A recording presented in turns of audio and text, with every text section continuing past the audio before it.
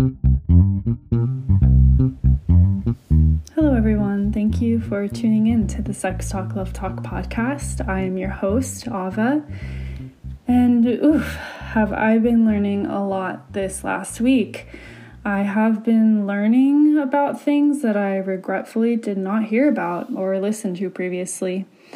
I am astounded that while getting my bachelor's degree in social psychology and doing other social justice and social work trainings and internships, there are so many concepts and ideas that have been left out, particularly about different proposals that have been made on how we as a country can work toward and achieve Black liberation.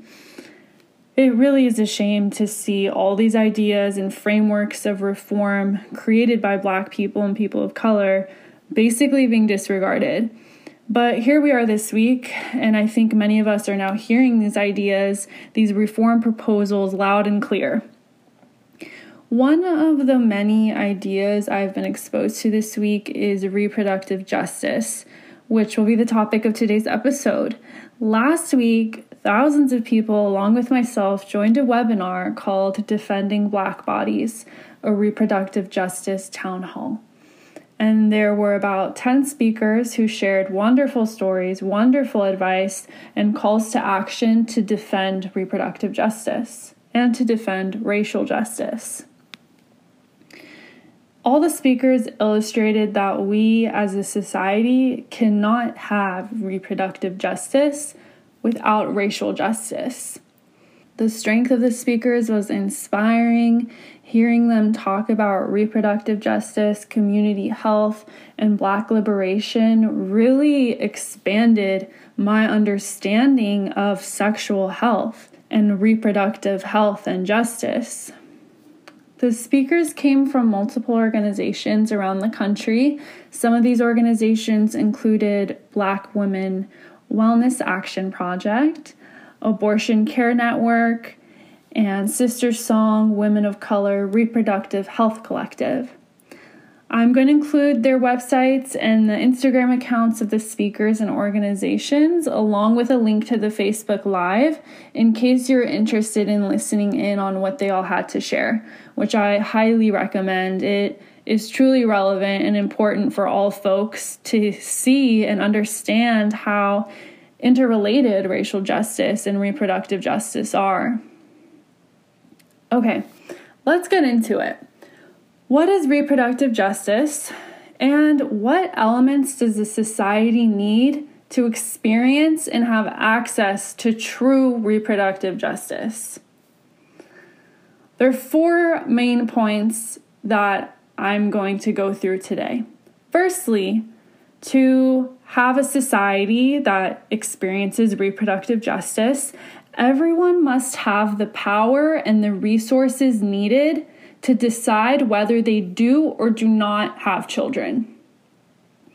For someone to have control over whether they do or do not have children, they must have affordable and close access to products such as birth control pills or the IUD. They need access to condoms, the Plan B pill, and abortions. Not only do they need access to these services and these products, but they need access to the education that tells them what these things are, what they do, and where to get them. I have an episode called Our Barriers to Birth Control, and in that episode, I mentioned how receiving birth control pills is especially difficult for certain groups, including people living in rural communities, people with limited access to transportation services, people who work multiple jobs, people who don't have insurance, and people who don't have the funds to pay for these services out of pocket. These barriers that I listed are very relevant to low socioeconomic groups, and it's relevant to racial minority groups. We as Americans are living in a society that systematically and purposefully makes it difficult for certain communities and certain identities to have the access and education needed to have an uplifting and autonomous life, which is essential in having reproductive justice and reproductive freedom. We see systematic, underlying, and constant economic oppression in communities of color in many aspects, like the fact that low-income white families are more likely to receive mortgages compared to middle to upper-class Black families. This shows how the color of someone's skin, how their race, goes into consideration when taking the steps needed to gain financial freedom and comfort, like owning property. Something I read about is the idea of whitening resumes. Researchers have looked at what happens when they send in resumes with African American sounding names, Asian sounding names, and white sounding names. Now I'm going to be spitting some numbers your way. The researchers saw that when they sent in the same applications with the names and racial cues removed, 25% of Black applicants received callbacks with their whitened resumes, while 10% got calls when they left ethnic details on the resume. They saw that white-sounding applications were about 15% more likely to be called in for an interview. In the study, they saw a similar pattern in Asian applicants as well. And they saw these patterns even in companies that claim to have an inclusive hiring process. Okay, so how are those examples related to reproductive justice?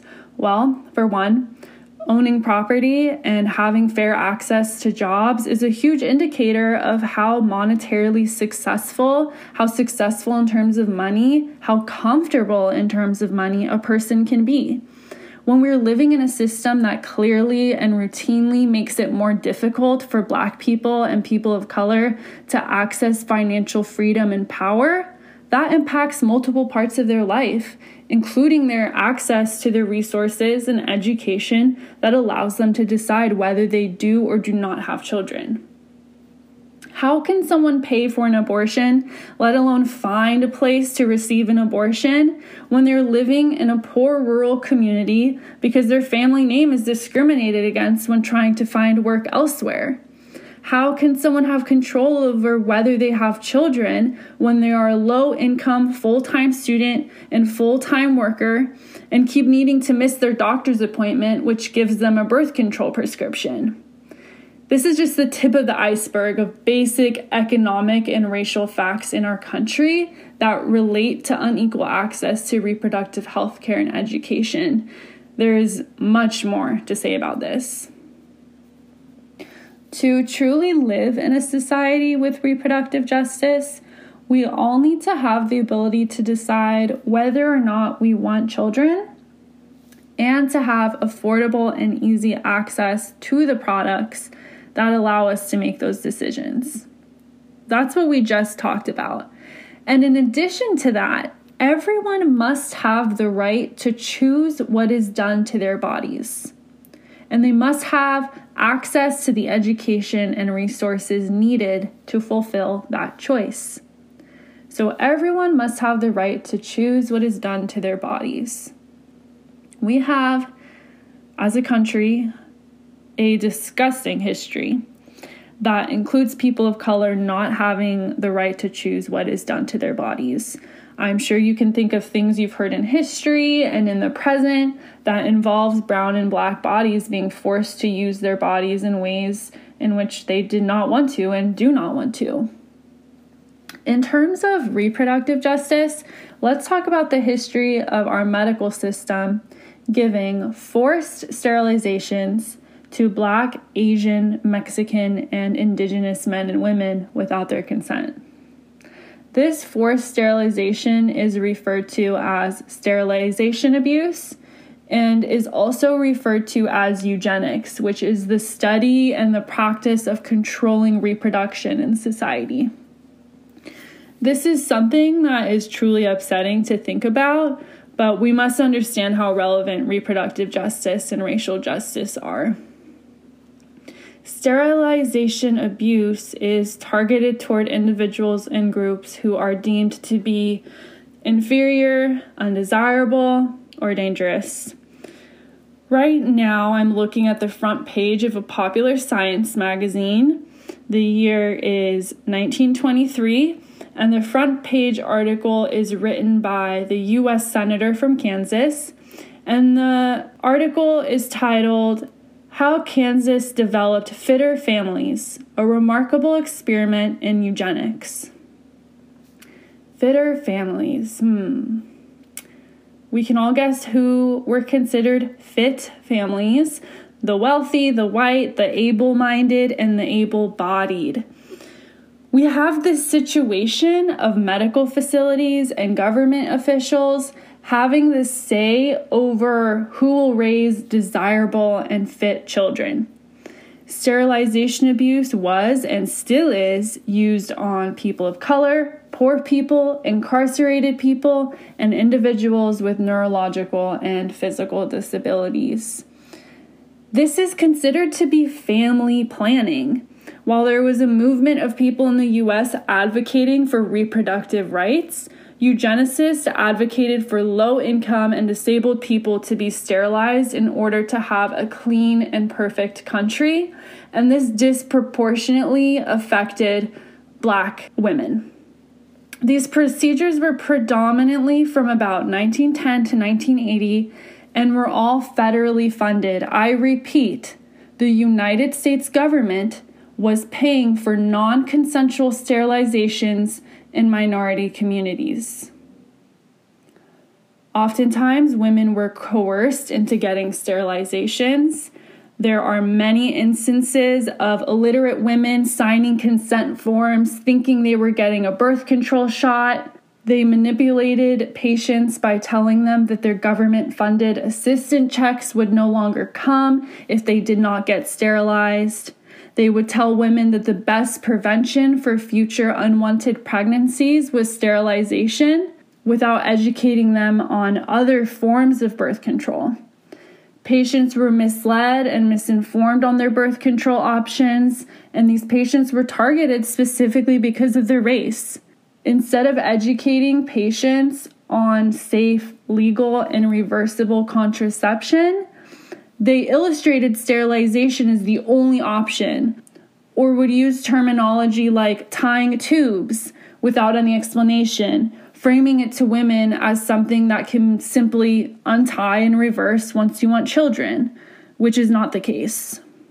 There are so many instances of the United States interfering with individuals' reproductive systems without their consent. I will likely make an episode specifically on this because there are so many important cases to discuss regarding the United States government's involvement in eugenics in the United States and Puerto Rico. But for the sake of time in this episode, I'm going to focus on one instance in history, the procedure which coined the term Mississippi appendectomy. This term refers to the medical practice in the 1920s through the 1980s, where involuntary sterilizations were performed on populations that were deemed to be unfit to reproduce. By 1980, there were at least 700,000 sterilization cases in the U.S. 85% of sterilizations were done on women. 40% of the women were women of color. And 40% is a very disturbing number. The percentage of people in this country who were women of color was much less than 40%. Showing that Black, brown, and indigenous people were targeted in particular when it came to non-consensual sterilizations.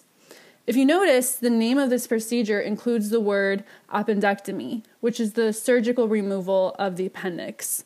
The reason for this name is because these non-consensual sterilizations were performed on people in the midst of different surgical procedures, like appendectomies and C-sections. So while a person was receiving medical care via C-section or an appendix removal, medical professionals would also perform non-consensual or coercive sterilizations with government-funded dollars. Physicians and healthcare professionals were the people coercing these women. This was my mom's generation. How are people of color in my generation supposed to trust physicians and healthcare professionals with their health and their bodies, knowing that their parents were victims to irreversible and non-consensual medical procedures? And besides the physical harm that these procedures created, we must also keep in mind the mental and psychological harm and trauma that these procedures created as well. We clearly do not have racial justice. People of color have been and continue to be taken advantage of by our communities, including medical professionals. Many people of color simply do not have the freedom to access reliable, accessible, and safe resources in terms of their rights to have children and their rights to do what they want with their bodies. A third aspect to reproductive justice is that everyone must have the ability and the right to parent their children in safe, sustainable, and enriching communities. Now, based on what we've already talked about, Black people's difficulty in receiving mortgages, job application discrimination, forced sterilizations, we already see that clearly not everyone has the ability to parent their children in a safe and enriching way. On top of these different aspects of discrimination, we can look at the fact that property taxes determine the funding for public schools. Therefore, children who live in neighborhoods and cities that have lower property value, or you could say children who live in poor neighborhoods, these children in these neighborhoods have lower funding and resources in their schools. They have more underpaid teachers. They have higher student-to-teacher ratios. They have less books, less behavioral therapists, less academic counselors, less extracurricular activities.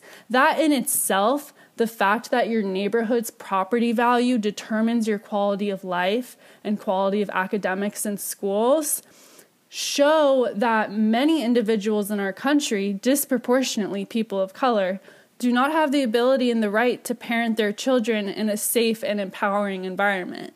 Not to mention that these poor neighborhoods were purposefully created to be poor neighborhoods, and they were purposefully created for racial minorities to live there. This is an overwhelming truth in our history referred to as redlining. I highly recommend you look into it. I'll provide a link to more info on redlining in the bio of this episode. With the history of redlining and its relevance today, with the way our cities handle budgets and spending, and how school funding works, along with many other aspects in our society, parents in low-income communities and communities of color clearly do not have the ability and the right to raise their children in a safe and enriching environment, which is a violation to reproductive justice. And the last aspect that I'd like to share with you about reproductive justice is that everyone must have the freedom to envision a positive future for their children without the fear of their family's health and safety being at risk. Off the top of our heads, we know that people of color have less opportunities to envision a healthy and safe future for their children. There have been more than 300 Black people who have been killed by the police in 2020. It is June now. In the first 6 months of this year, 300 Black people have been killed by police. In addition to talking about murder by police and police abuse, we need to talk about other aspects of the criminal justice system, like incarceration. Why, in 2015, did African American and Hispanics make up 32% of our population, but made up 56% of incarcerated people? They make up 32% of our population, but 56% of incarcerated people who go to jail. Why do Black women go to prison at a rate twice that of white women? The criminal justice system is robbing children of their parents. They are robbing Black and brown people from raising their children in a healthy and safe way. Black people do not commit more crimes. There are just more police out there looking to convict people of color of crimes. Black women are not going to prison at twice the rate of white women because they commit more crimes. They're going to prison at twice the rate of white women simply because they are Black. Families are robbed of their daughters, children are robbed of their mothers because of systematic racism that has existed in this country for 400 plus years. In the past, Black families were separated through slave owners selling and trading enslaved people. Now, Black families are being separated through the criminal justice system. Reproductive justice clearly does not exist in this country.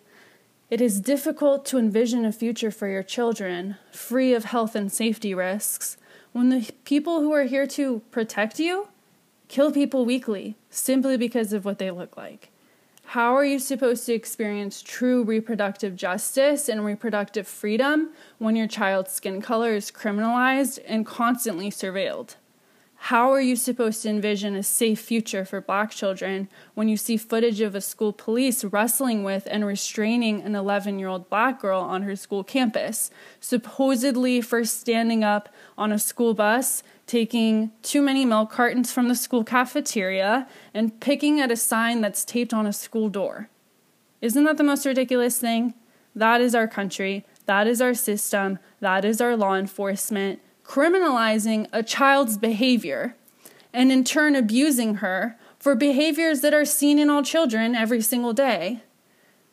There is absolutely more to say about this case, but I will stop there. The point is that time and time again for hundreds of years and still to this day, Black parents and parents of color cannot confidently raise their children knowing that their children will be free from harm. That is not reproductive justice. These negative and harmful experiences that people of color go through has nothing to do with who they are. It has nothing to do with their behavior. It has everything to do with a system, a country, a social contract that has repeatedly and intentionally created a divide in power between races. To recap the 4 points of reproductive justice, there are 4 main points to ask when seeing if someone or if a government is providing individuals with reproductive justice. Number 1, does everyone have the power and access to the resources needed to control whether they do or do not get pregnant? Number 2, does everyone have the right to choose what is done to their bodies? Number 3, does everyone have the ability and the right to parent their children in safe, sustainable, and enriching communities?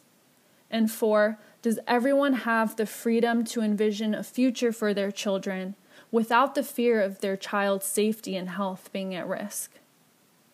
Currently, the answer to all 4 of those questions in our country and in our world is overwhelmingly no.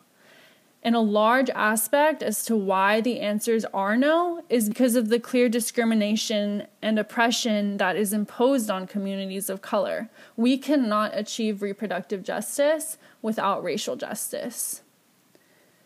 Given the work that I do in relationship health and sexual health education, you can imagine that reproductive justice is a common conversation. Relationship health and sexual health education is a part of reproductive justice. As I mentioned before, not only does someone need to have control over their pregnancies and have control over their bodies, they also need to have the education on the products and the procedures that they can use, how to use them, and where to get them. But it was not until the webinar that I mentioned at the start of this episode that I realized that reproductive justice has way more to do with having control over your body and your reproductive system. I learned that reproductive justice also involves the well-being of a child once they are born and living on this planet. Our system and our country, from the beginning of its time, has specifically targeted people of color, brown people, Black people, indigenous people, and has deliberately built barriers for people of color to thrive. It is my goal for you to see how interrelated reproductive justice and racial justice are. We cannot have reproductive justice without racial justice. We have heard in this episode only a minuscule number of cases that show that people of color have less access to the resources and less access to the freedom needed to choose when to have children and how to raise them. Instead of sitting and talking about these atrocities, as I did throughout my undergraduate college career, we must strategize what we will do to no longer contribute to a political and social environment that deliberately creates systems that do not let families of color progress in a comfortable fashion, free of fear.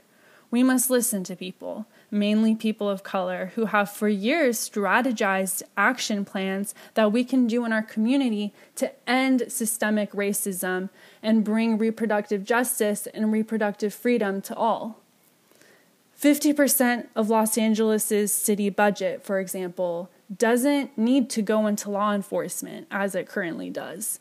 A large proportion of that should be going to crisis interventionists, homeless prevention programs, food and housing programs, school counselors, and substance abuse prevention programs. Rather than targeting, criminalizing, and being violent toward the human experience, particularly the human Black experience, our city, state, and country officials need to prioritize the things that can actually uplift and enrich all communities. All communities.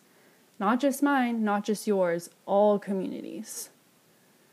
So talk with your friends, talk with your family, talk with your teachers, talk with your coworkers, talk with your city officials. Call out racism. Call out the racism in your personal relationships. Call out the racism that lives within yourself. And call out the racism that lies in the foundations, laws, and legislations of our countries. More to come, my friends. Thanks for joining me. Don't forget to rate and subscribe to the Sex Talk, Love Talk podcast. Check out the bio for information that was mentioned in today's episode. If you have comments, questions, suggestions, or want to be a guest on the show, you can message me on Instagram at Sex Talk, Love Talk podcast or email me sextalklovetalk@gmail.com. Until next time, take care.